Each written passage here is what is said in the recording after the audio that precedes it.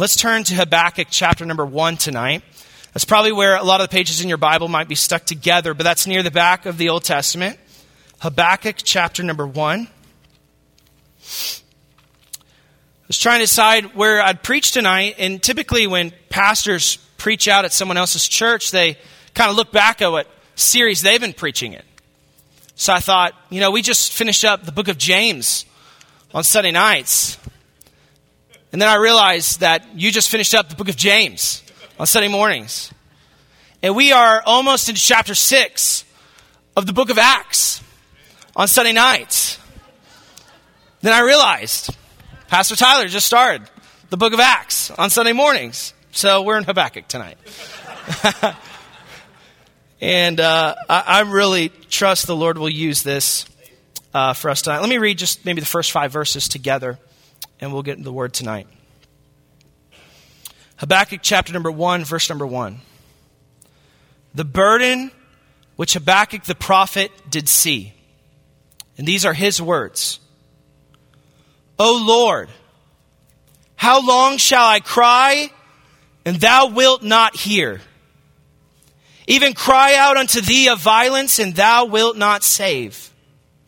Why dost thou show me iniquity, and cause me to behold grievance?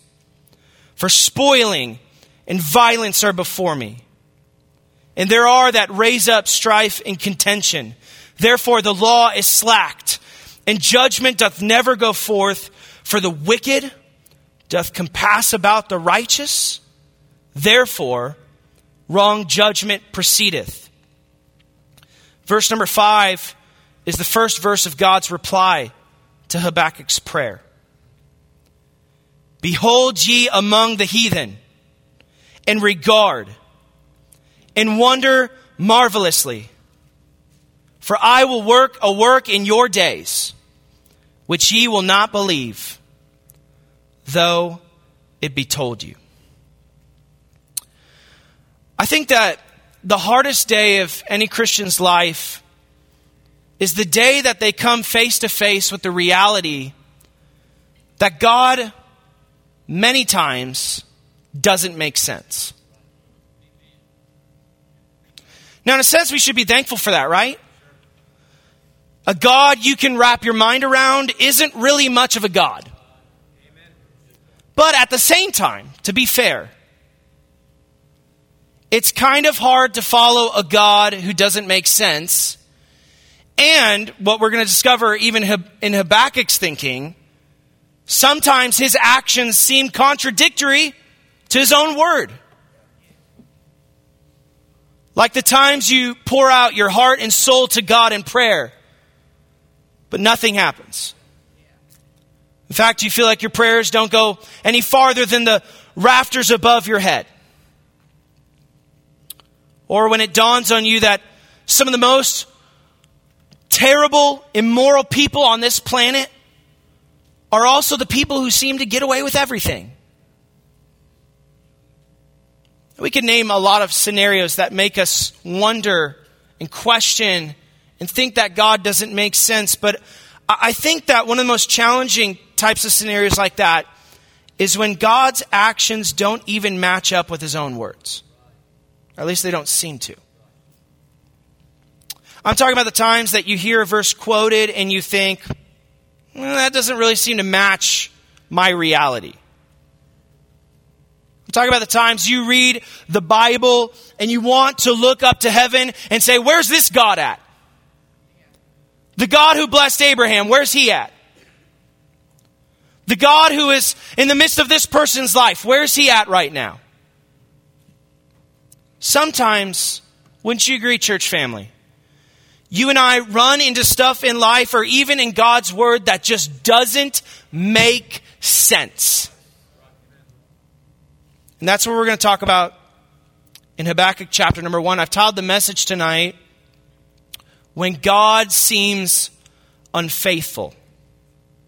Now, I want to warn you, the message tonight, nor any Bible passage will give you all of the answers to the scenarios when God doesn't make sense. Because he is God. And frankly, God is under no obligation to explain himself to you. You are under an obligation to trust him. But I hope that we're going to get enough of a glimpse into God's character, his purposes, and his love so that we might have just enough truth to give us faith in the meantime. The book of Habakkuk, as we read, opens up with a peek into the private prayer life of Habakkuk, which is kind of unusual because in the minor prophets, those smaller books of the Bible in the back of your Old Testament, most of those books focus on sermons of the minor prophets. But Habakkuk's a little bit different in a similar way like Jonah is, because Jonah more focuses on a story, but Habakkuk is more of like a private correspondence between Habakkuk and God. And as we get a peek into Habakkuk's prayer life, we see that though he was a prophet of God that we could assume was used by God, we find that in his prayer closet, he's a little bit frustrated and confused. Though he may be a prophet, there are times in which even a prophet of God wrestles with the same truths about God that you may be wrestling with tonight. And even better than that, we see that God patiently and clearly answers his questions. In verses 1 through 4, I want you to see that Habakkuk is lamenting what he sees to be God's unfaithfulness to punish the nation of Israel. I want you to look in verses 2 through 4. I want to read it to you, and I want you to see it again. But I want you to realize that Habakkuk is not talking about someone outside of the church. He's talking about the very people of God who should have known better. He says, "O Lord, how long shall I cry, and thou wilt not hear?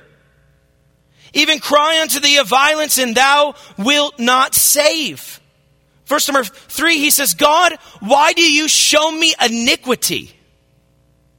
Why do you allow me to behold grievance?" Friend, he's not talking about the immoral culture that you and I sometimes get frustrated with. No, he's talking about the people of God who had the word of God, who had a prophet of God, and yet he looked all around them and he didn't see people who looked like God. He saw people who made him look at iniquity and grievance. He knew enough of God's word to know that what he saw in the lifestyle of God's people was not things that should have been there. He was in a decadent and sinful society. If we dig into some of the phrases of verses number 3 and 4, we see that Habakkuk is describing a growing crime rate. He's describing physical violence. He's describing rampant strife and contention that were growing like wildfire. And then look at verse number 4. You might have passed by this phrase, but he says that the law is slacked. Now the word slacked is an older English word that literally means to grow cold or to become paralyzed. Here's what Habakkuk is saying. He's saying, God, we as your people are supposed to use the law of God to apply this to our scenario, but God's law is so far from your people's dealings that it's as if it's paralyzed. It's as if people have forgotten about it. No wonder at the end of verse number 4, wrong judgment proceedeth. But we get the sense in the book of Habakkuk that Habakkuk isn't just frustrated about the conduct of God's people. After all, he's crying out to and frustrated with God. Look at verse number 2. He says, "O Lord, how long shall I cry, and thou wilt not hear?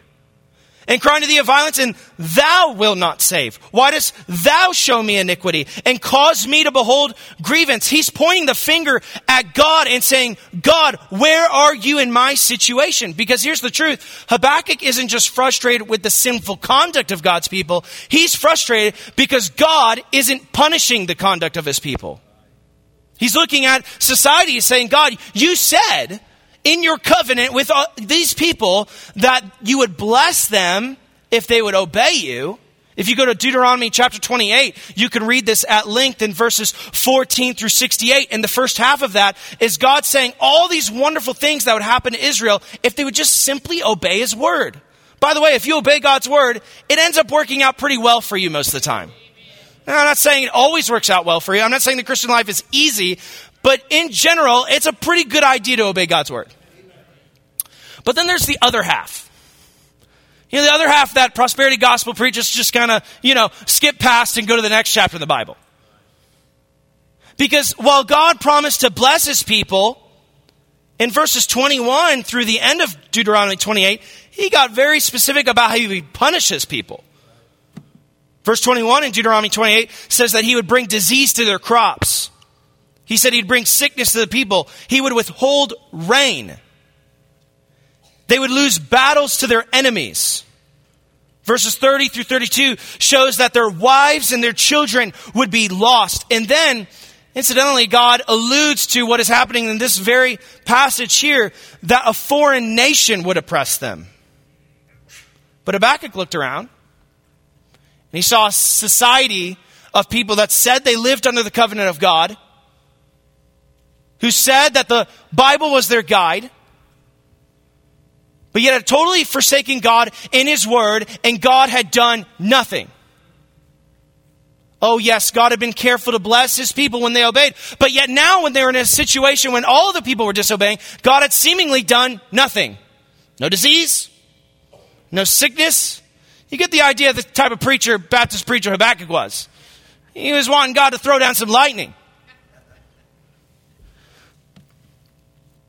It seemed like that God was unfaithful to his word.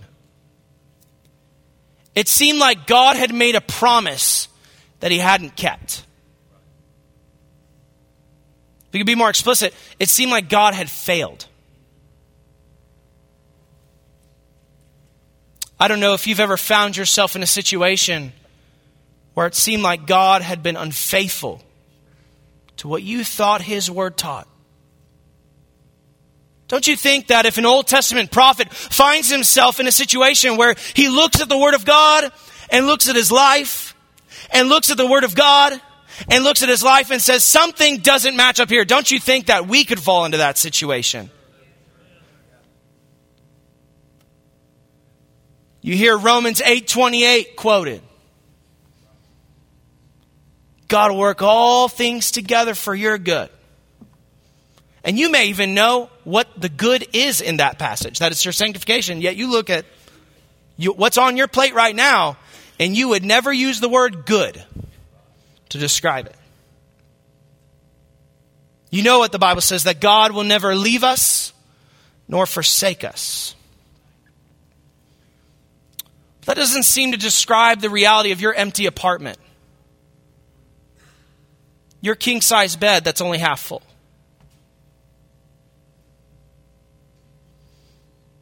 Like Habakkuk, you know that God said he would judge sin.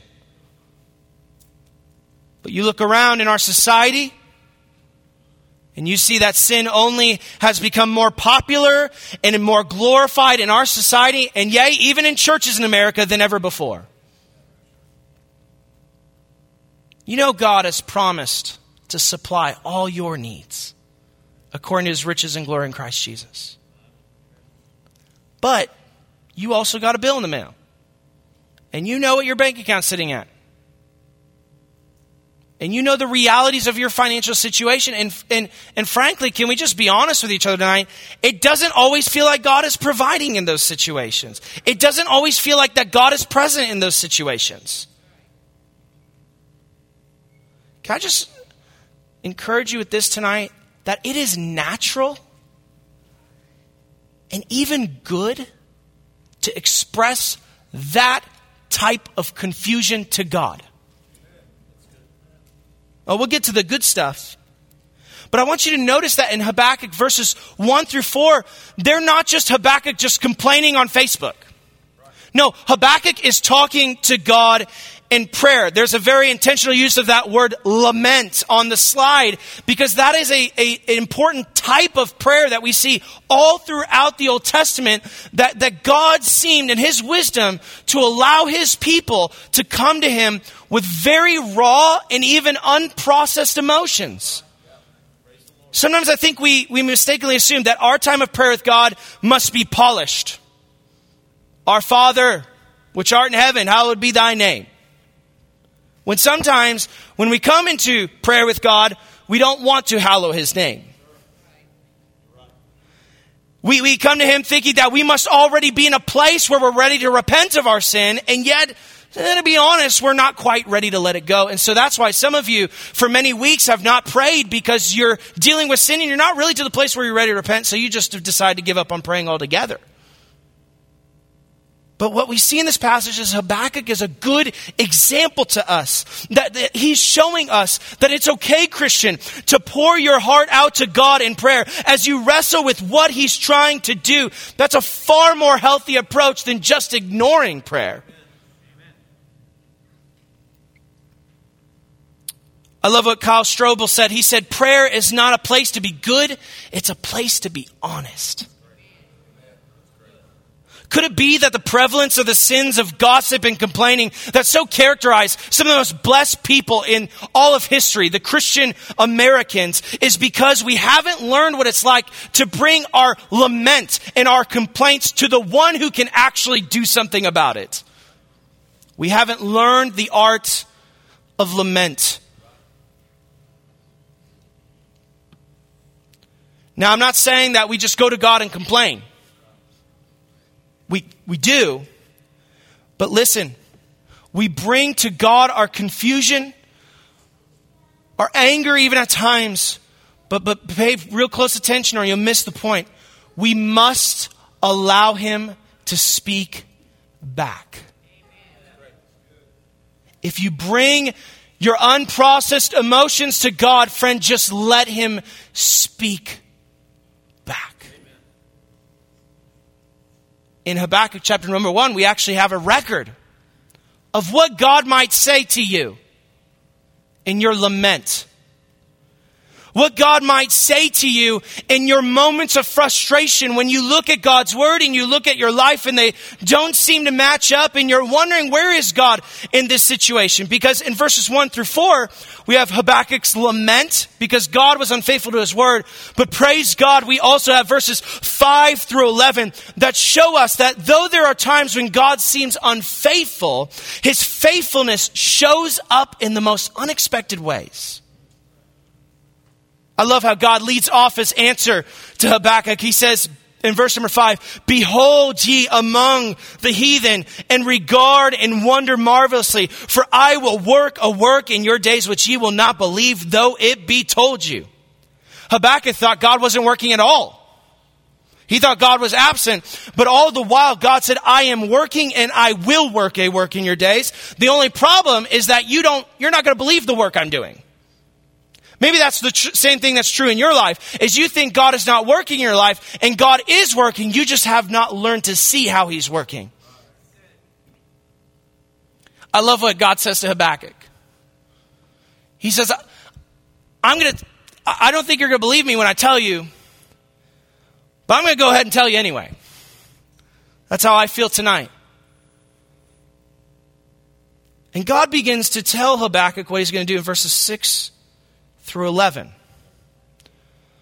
But you're not going to appreciate the passage until you recognize how utterly confusing verses 6 through 11 are. Because God is going to show Habakkuk that he's going to be very faithful to his word.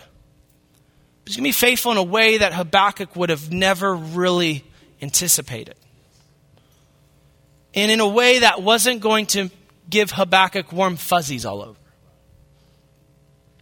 See, I think Habakkuk said, God, maybe you can punish the sins of your people with some crop failure. Throw in a little virus here or there.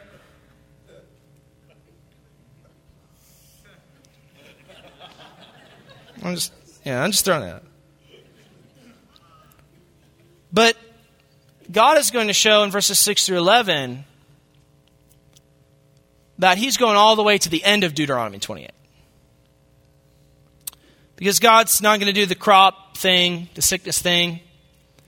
He's going to go to the foreign nation oppressing you thing. And God begins to describe in verses 6 through 11 how he himself, God, the Holy One of Israel, would empower the nation of Babylon to take Israel captive. In our text, they're going to be referred to as the Chaldeans, but you might know them as the Babylonians. And let's look at verse number 6. He says, for lo, notice the next phrase, I raise up the Chaldeans, that bitter and hasty nation, which shall march through the breadth of the land to possess the dwelling places that are not there. God is going to empower a nation that was known to be cruel and known to be violent on a global scale, and he's going to use a very violent, very cruel nation to punish a much less violent and much less immoral nation. This doesn't sound like a very helpful answer right now. And God begins to describe the nation of Babylon in some very, very specific terms in verses 7 through 11. I mean, as if it wasn't bad enough, he recognizes that this would have been kind of a problem in Habakkuk's mind, and he begins to describe just how bad of a people they were. Look at verse 7. They are terrible and dreadful. Their judgment and their dignity shall proceed of themselves. What it's saying there is that they made their own laws and they were not governed by the law of God. You know, the law that was slacked and judgment never went forth? Well, he says, let me show you about this nation that they're going to punish you, and you kind of, give, little token attention to the word of God, but they just kind of make up their own rules. That's the people that's going to punish you. Verse number 8, he begins to describe how, in verses 8 through 9, how their military power was feared and was ready to strike. He compares them to horses and leopards and wolves, and he describes how swift and how fearful their attack would have been on the nation of Israel. Verse number 10, he shows us that the nation of Babylon was so powerful that they laughed in the face of kings and mocked the defenses of other nations. Look at verse 10. They shall scoff at the kings, and the princes shall be a scorn unto them. They shall deride or make fun of every stronghold. They shall heap dust and take it. And then verse number 11 comes. And to an Old Testament saint, verse number 11 would have been maybe one of the more grievous offenses thinking about the nation of Babylon, because though God would be the one to directly empower the nation of Babylon to take his people captive, they would not see that it was God who empowered them. At the end of all of that, they would attribute all of their success to their own power and their own strength. Because after all, at the end of the day, Babylonians just worship themselves. Look at verse 11. Then shall his mind change, and he shall pass over and offend, imputing this his power unto his God. I hope you get just a sense, a taste of how shocking and horrifying and completely unexpected this news would be to Habakkuk. And God knew that. God knew that, and we should know that too, because God's ways are often unexpected and very much out of the box. But here's what God is reminding Habakkuk through this passage. He's saying, Habakkuk, I will never fail my promises. I will never fail my promises, but my faithfulness to my word may not look like what you want it to look like. Because when God seems unfaithful, his faithfulness often shows up in unexpected ways. Now, if you read the Bible at all, you can't help but notice that our God's kind of always full of surprises. You can't read through the Bible and not know that God seems to take some interesting turns in the story of Scripture and maybe give praise to God the same way that Paul did in his letters, that his ways are unsearchable and his judgments are past finding out. But rest assured, my friend, that God only makes promises he intends to keep. His faithfulness to those promises may not look like the rosy picture you've painted in your mind, but he will always stay faithful to his word. Habakkuk should have known this, and we should too if we know our Bible's good enough. God's promise to Abraham was to build a nation out of him. Land, lots of kids, the whole 9 yards. Now, I don't know how recently you've read through the book of Genesis, but you may have missed in all of the cool stories about Abraham that when Abraham died, he had one son and a little plot of land that had a cave. Does that sound like a great nation? No. But we know in time, God made of them a great nation. It just took like Egyptian captivity or slavery and all those other things before they got there.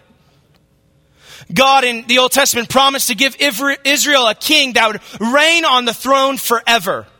But we know as Christians that promise ended up with a Savior that died on the cross for our sins and rose again and someday will return and sit on that throne. Just a little different than God's people may have originally thought. So who are we to think that God's promises occasionally won't be fulfilled in ways that we didn't anticipate? Friend, God is at work in your life.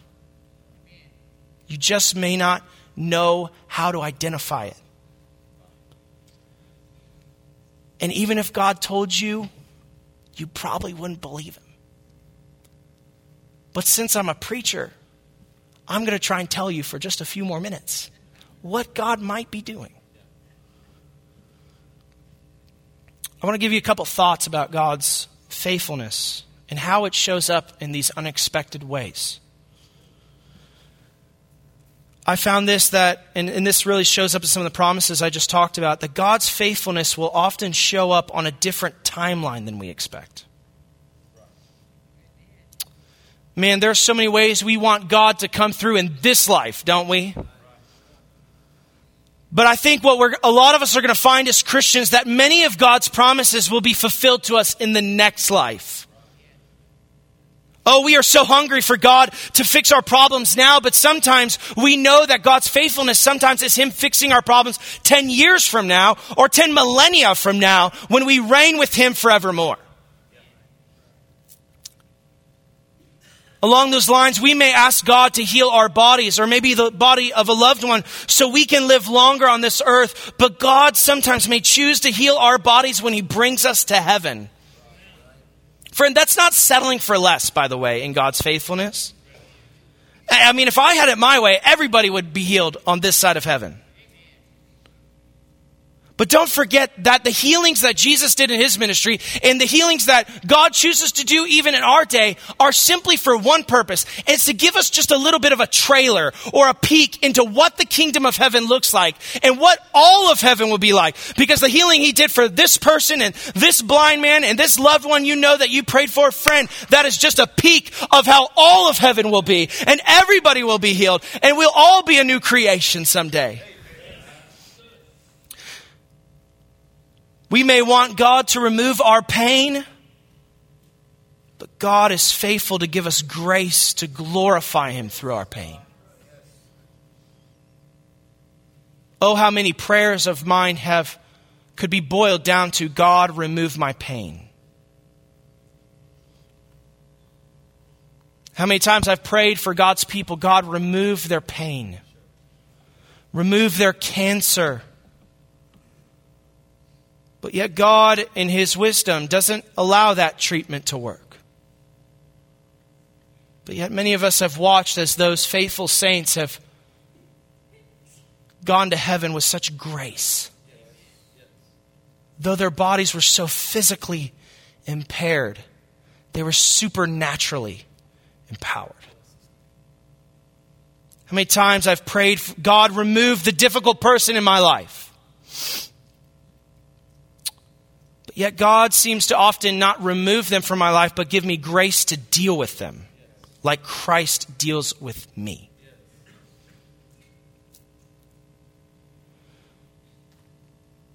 See, God doesn't always rescue you from the job you hate because sometimes God has a bigger plan than that.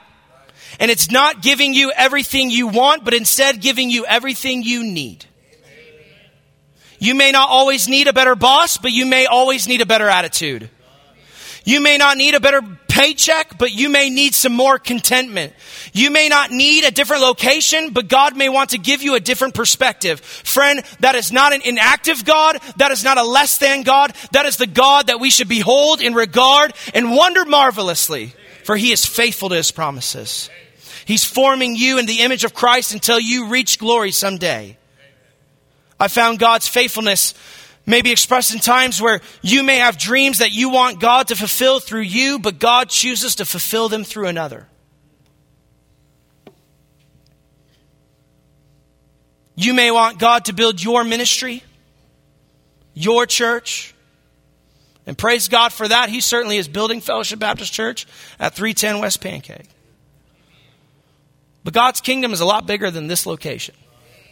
And God may sometimes choose to build and bless another. And it's in those times we find out whether or not we're truly praying for revival or praying for God to build our kingdom. You may have had a vision for your job or for your initiative, but God instead chose you to lay a foundation. I find it so funny that we're all about God doing something great, so long as He does it through us. Sometimes you may want God to fulfill His promises with a person, but God chooses instead to fulfill them through the person of Christ. Instead of giving you a new friend, He introduces you to the friend you have in Jesus Christ. Instead of giving you a spouse, God offers you joy in your singleness. Friend, these are portraits of God's faithfulness to His word. Here's the reality. If your trust in God is conditioned upon Him meeting your expectations, then it is not the God of the Bible that you worship, but a God of your own imagination. Because God is not obligated to fit the picture you draw for Him. You are obligated to fit the picture He draws for you. So how do we respond to God's unexpected faithfulness? Well, look at verse 5. God tells us, "Behold, ye among the heathen, and regard." Consider it. "And wonder marvelously. For I will work a work in your days, which ye will not believe, though it be told you." Tonight, if nothing else, may we sit, kneel, or even stand at the feet of a God whose wisdom surpasses our own, whose faithfulness is as true as the Bible says it is, but it may show up in ways that you don't quite see yet. Let's marvel at our God. Let God be a little bit bigger to you when you leave this building than when you came in. And maybe for many of you, you're in that in-between. You feel like Habakkuk. God, how long? How long? God, where are you? God, why don't you hear me? Can I encourage you? Bring your lament to God. But stop long enough for Him to remind you of the things He's already said in His Word.